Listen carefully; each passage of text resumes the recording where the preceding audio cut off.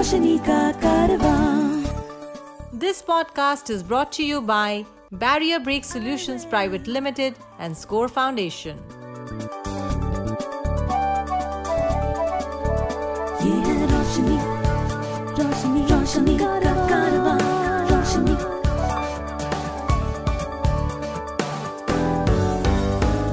Highway, ये है रोशनी का कारवां।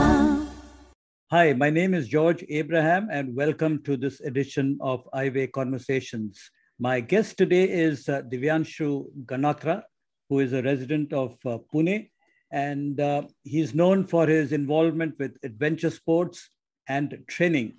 You know, the last time we met a couple of years ago in Delhi, you were talking about the Mumbai Marathon and that you were going to participate in it. How did you actually get started with the marathon, and how many marathons have you run? Interestingly, this is through my foundation, Adventures Beyond Barriers Foundation. So while I personally have very few marathons to my record, the organization through which we do this and promote marathons and promote running for persons with and without disability, we've done more than a dozen marathons, and we were the official allies with Tata Mumbai Marathon to make it an inclusive marathon, to make it accessible to all people with disability, and to have an equal platform. So that was the start. And we started with making the 10-kilometer marathon accessible and inclusive. And we had 125 runners with disability and 125 CXOs from Fortune 500 companies running as their allies. So that was the start in 2020. When you talk about making the marathon accessible, is it just an escort runner or an ally runner with you, or is there anything more to it? Oh, there's a lot more to it. So you need an escort or an ally. One it is to promote the marathon or to promote the event as an inclusive event, first of all. So when somebody with a disability wants to participate, do they have the opportunity to participate? Many marathons do not have that option.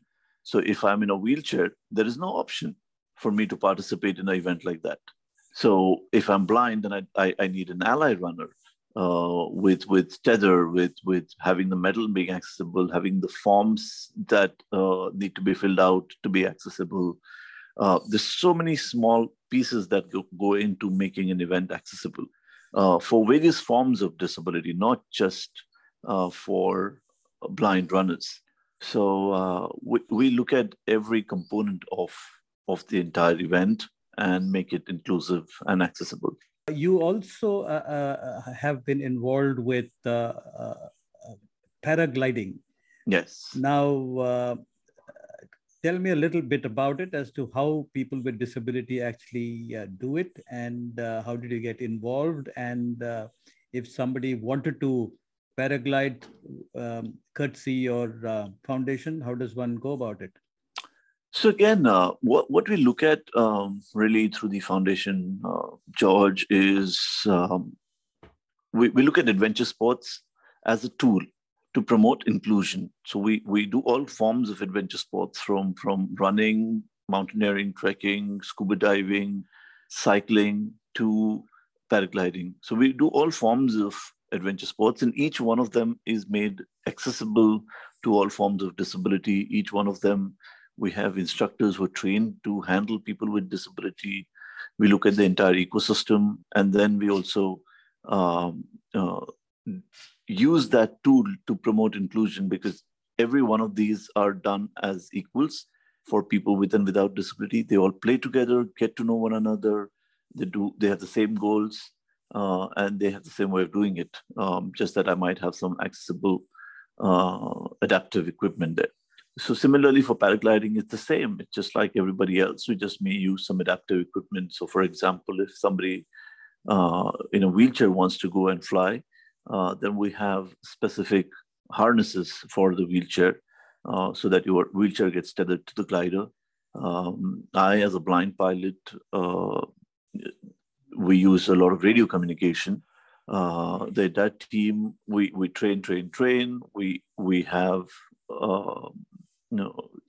a lot of hours of training behind us. before someone like me who's completely blind goes out there and flies. Divyanshu, normally when a person gets involved with, say, mountaineering or paragliding or cycling for that matter, it's normally the passion that drives, and say, for example, I, as a person with disability, might not have the avenues to actually pursue it. And therefore, Exactly. when I read about an organization that actually organizes and trains people in these areas, I would be kind of getting in touch with you. So how do I get in touch with you, and what are the various steps that you will put me through? Right, George. So the very first step is you can reach us at abbf.in. That's our website. Yeah. And then there are various levels, various outdoor experiences that we curate. Not everything is super extreme. There are smaller events, there are easier events, so we have graded events, the different difficulty levels. There are people who can just join us with absolutely no training, no background, just leisure. And there are some that are graded as high intensity, for which then we get them the training necessary. There is a lot of preparation that goes into it. We get involved in the preparation. Like just for the Tata Mumbai Marathon, we had multiple practice runs that we organized for everybody, not just for the runners with disability, but also for the allies with disability. So the whole event, it took 6 months because we had multiple practice sessions, we had multiple briefing sessions, we had multiple sessions for their nutrition, we had multiple sessions to help them understand what to expect on the day of the event. So each one of the event, we have these protocols. If it's a fairly easy event, they can just join in the morning. We give them the instructions and they get to do it. But the very first step is just reach out to us at abbf.in. It doesn't matter if you're a person with disability or you're a non-disabled person.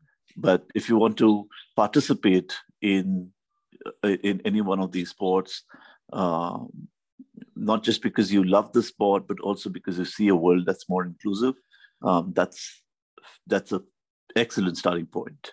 Now, adventure sport over the years has become a very specialized area. There's a lot of professionalism also, which has kind of come in. So does ABBF kind of work on these various sport in collaboration with other professionals, or you have all the know-how in-house? Good question. So for us, safety is paramount. There is absolutely nothing that flies if the safety protocols are not in place, and we spend enormous amounts of money in safety protocols. So for us, that's not an option. Unfortunately, many in India do not look at safety with that seriousness. Having said that, the people we work with, or whenever we engage in any activity, any outdoor adventure activity, the people involved, the professionals involved are all thorough professionals. They have at least 15, 20 years of experience in the sport. They have been through training either with us, either in India, either abroad, have gotten themselves certified to be disability instructors. They're extremely sensitized to handling various types of disability. We have specific doctors with us on every expedition. So there is a lot of safety and professionals involved in every outdoor event that we do. So for example, just for flying, we have somebody with 25 years of fighter plane experience as a chief flying instructor. All the other instructors have at least 10 plus years of flying teaching experience. Similar with scuba diving, similar with mountaineering. We have Everesters who are our instructors, who are people who come on board as guides. So they're all part of the organization. They also do their own thing, but they're also part of ABBF. There is a fair bit of investment that ABBF as an organization needs to make these events and these programs actually happen. So if somebody with a disability in India wants to participate, what is the kind of approximate cost that he will need to be prepared for? Two answers to this question. One, it depends on the activity, what it is. Like I said, some are fairly easy, some are fairly a day's event, some are pretty more. Like our cycling event from Manali to Khardungla is it's an 11-day cycling event. Yeah. So it depends on the event, first of all. And second, we also assess the economic background of the person with disability. Yeah. If they are gainfully employed, then they have to pay the full charges, whatever everybody else pays. Yeah. If they're economically well off, they still have no excuse. And those who are economically disadvantaged, we believe that financial disadvantage should not be a hurdle for someone to access these opportunities. So there are many whom we have not taken a single penny from, and they get full scholarships. There are some who get partial scholarships.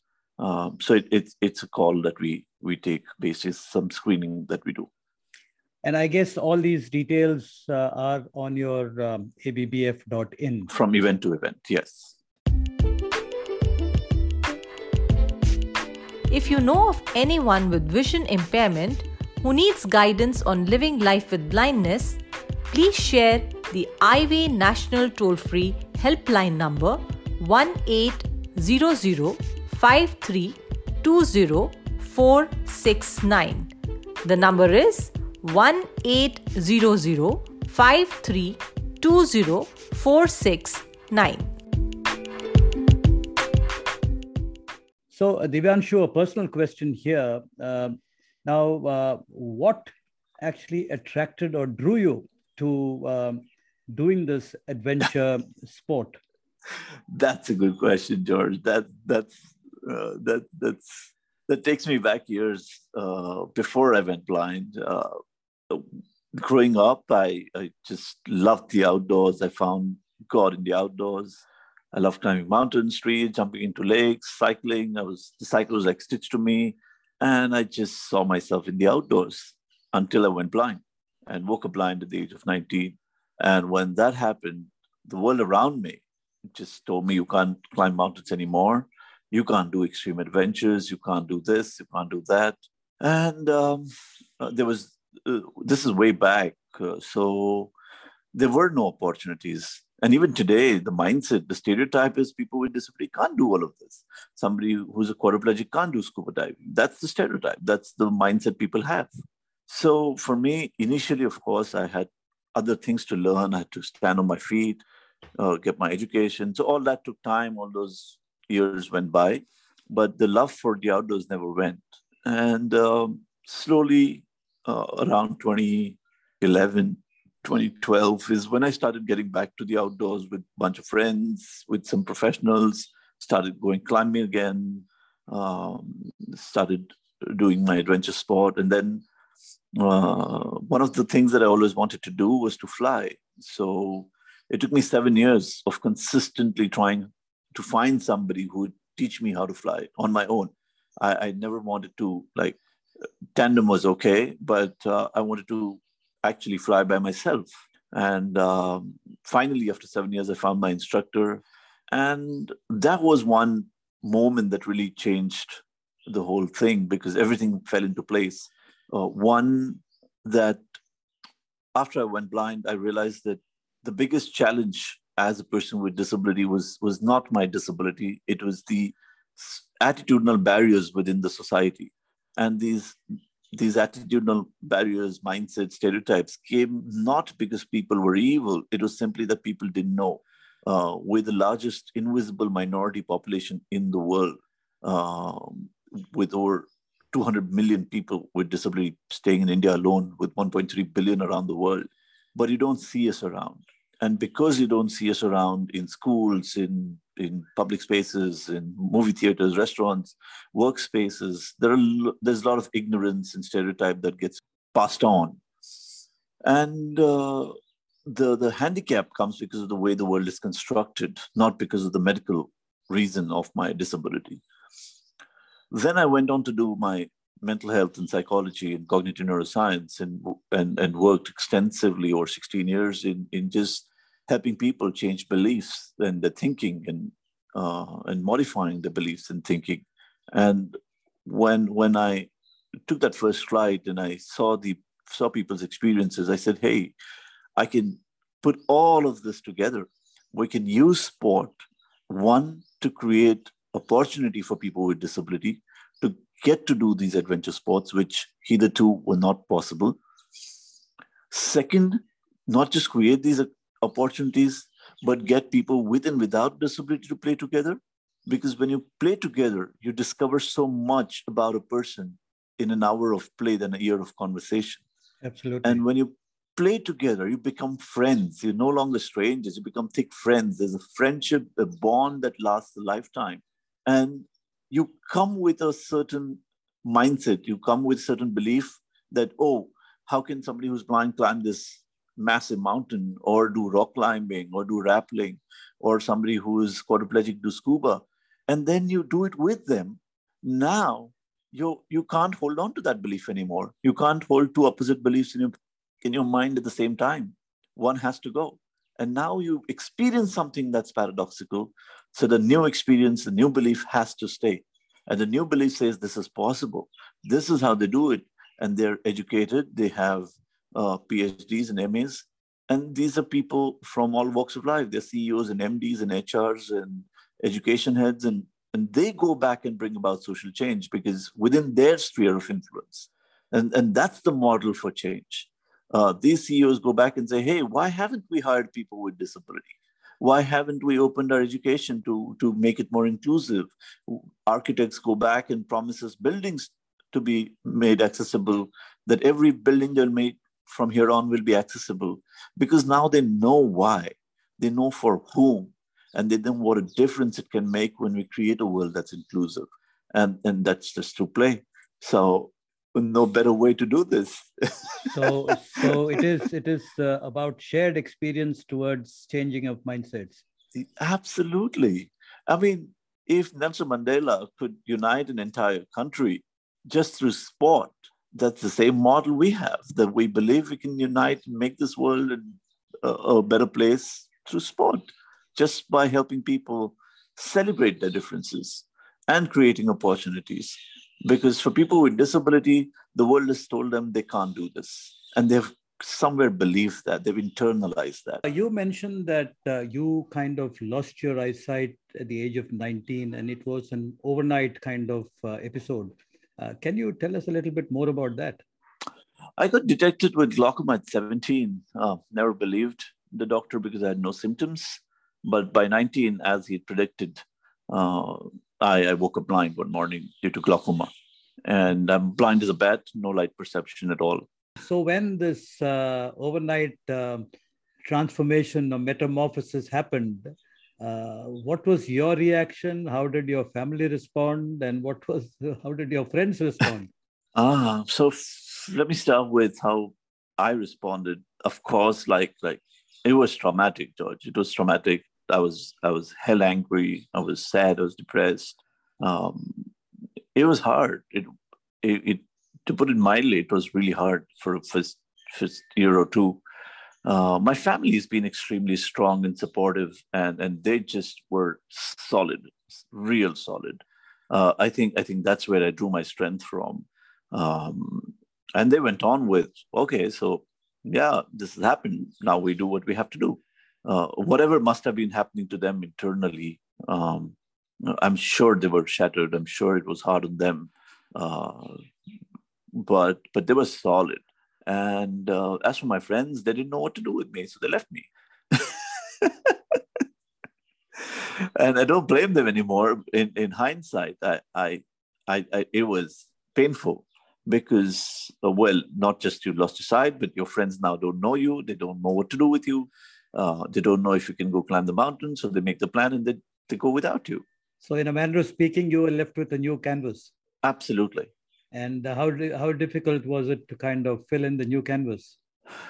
Initially, it was hard, but I guess one thing that really, I have been very persistent. I've always been very stubborn, even growing up. I think I just put that to good use.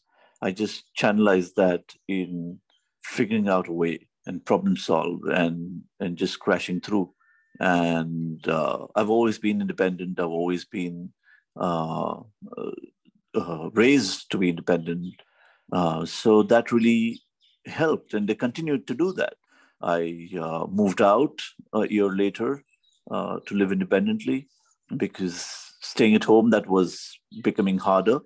So I said, well, if I have to learn, then I have to be independent. I just have to be on my own and learn the hard way. There's no other way. So I just moved out. I figured my way to earn my living, learn computers, did a lot of work in IT. So yeah, over time, George, it slowly started. It started becoming nicer, beautiful, and it's the best beautiful painting that I believe I have ever done in my life. It's really beautiful now. It's really beautiful. To support our work with the blind and visually impaired, you can visit the donate page on our website www.scorefoundation.org.in. Please note www.scorefoundation.org.in. This meant that you had new relationships, new skills, because obviously it's easy to say that you moved out and you strive to become independent. But what were the specific skills you think, if somebody else who is probably at the threshold of starting a life with blindness at say 30, what are the kind of skills you think is a priority that he or she needs to pick up to actually become fiercely independent?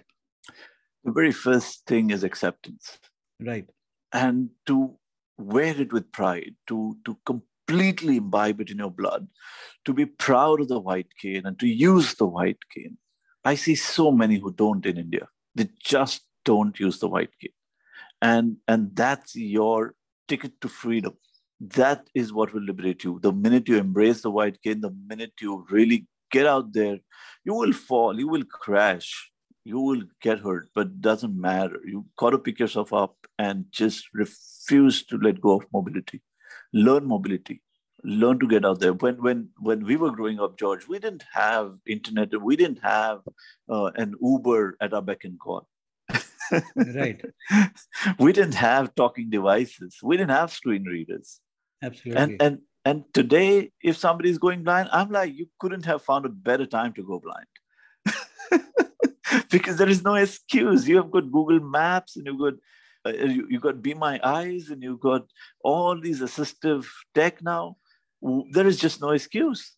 It's the best time to be blind. So everything around you talks. So for me, somebody who's gone blind, there is no excuse. I mean, there is just no excuse. It's hard for the beginning, but you go through those grief stages.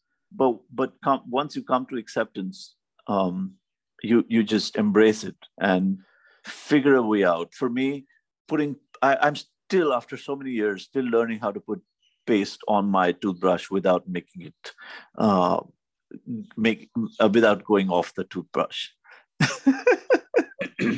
So was cooking one of the things that you kind of tried to learn? Yes, absolutely. I had to. So what's the kind of food you cook? So I tried, but then I did the microwave style, and then I did the electric cooker style, and put everything, mash it together. And then slowly I realized that one of the things, George, for me is when I lived alone, I hated to eat by myself. And then I hated even more to just cook for myself. And I had a long day. I always was traveling. I was doing a lot of things. So the one thing I didn't really like was to cook. So that was one wild card. I told myself, this is one wild card you can use. Push comes to shove, I can cook for myself. I won't go hungry. But I'm like, hey, it's all right. You figured it out, but you don't have to do it. You don't have to put yourself through everything. So I had a cook. Okay. And I learned to do my house and keep it proper. But today I can have a domestic help who ensures my house is neat and clean, and I ensure that he does that. But I could afford these wild cards for myself. So when we talk about Divyanshu Ganatra or read about him or speak to somebody about him, one of the things that come up is something called the Yellow Brick Road. Tell us a little bit about what this Yellow Brick Road is. How did it get started and what does it do and what are your plans? So Yellow Brick Road is a for-profit organization of mine. It's a business that I run. I've been doing it since 2006. So it's been over 15 years now. We are into learning and development, and we work with corporates and large corporates in organizational development, in behavioral facilitation. My forte really are three things. So I work with senior leaders in emotional intelligence. I work in achievement orientation or achievement motivation, and I work in what is known as human process labs or sensitivity training. This is some of the core work that I do besides speaking engagements. So I work with Fortune 500 companies as a speaker. And largely this started because of my background in psychology and cognitive neuroscience and just application of cognitive neuroscience to everyday life. Most of it is jargon, but how do you make it accessible? How do you make it easy for people to understand, imbibe, and stay with it? So everything in my life that really has happened, all the transformation that you see is really simply application of what research is out there already. So is there a kind of big market for this, or do you find it difficult to find clients? Not really. We're a boutique firm, and most of our work comes through word of mouth. We believe in zero marketing, so we do not do any marketing anywhere, no LinkedIn, no Facebook, no nothing. Even in this day and age, we do not use social media. We only work through word of mouth, and so far so good. We've been doing well. So you also mentioned speaking. Now, tell us a little bit about this speaking engagements that you have. Where does it happen? What do you talk about? And do you travel a lot in this connection? Oh, yes. So largely, these are either motivational speaking engagements or around inclusion and innovation leadership. These are three of the things that I get called out for a lot by businesses all around the world. I just came back from Western Europe, and then I was in Dubai. I do a lot of speaking engagements here in India, but that's what really is why I travel quite a bit. Thank you so much, Divyanshu, for spending time talking to us, and wish you all the best as you go forward, and take care. Thank you so much, George. Thank you so much for having me. Thank you for your time, and wish you well too. Thank you.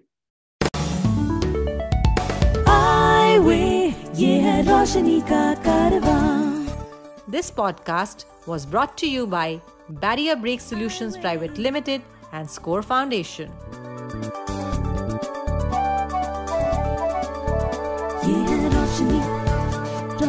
Roshni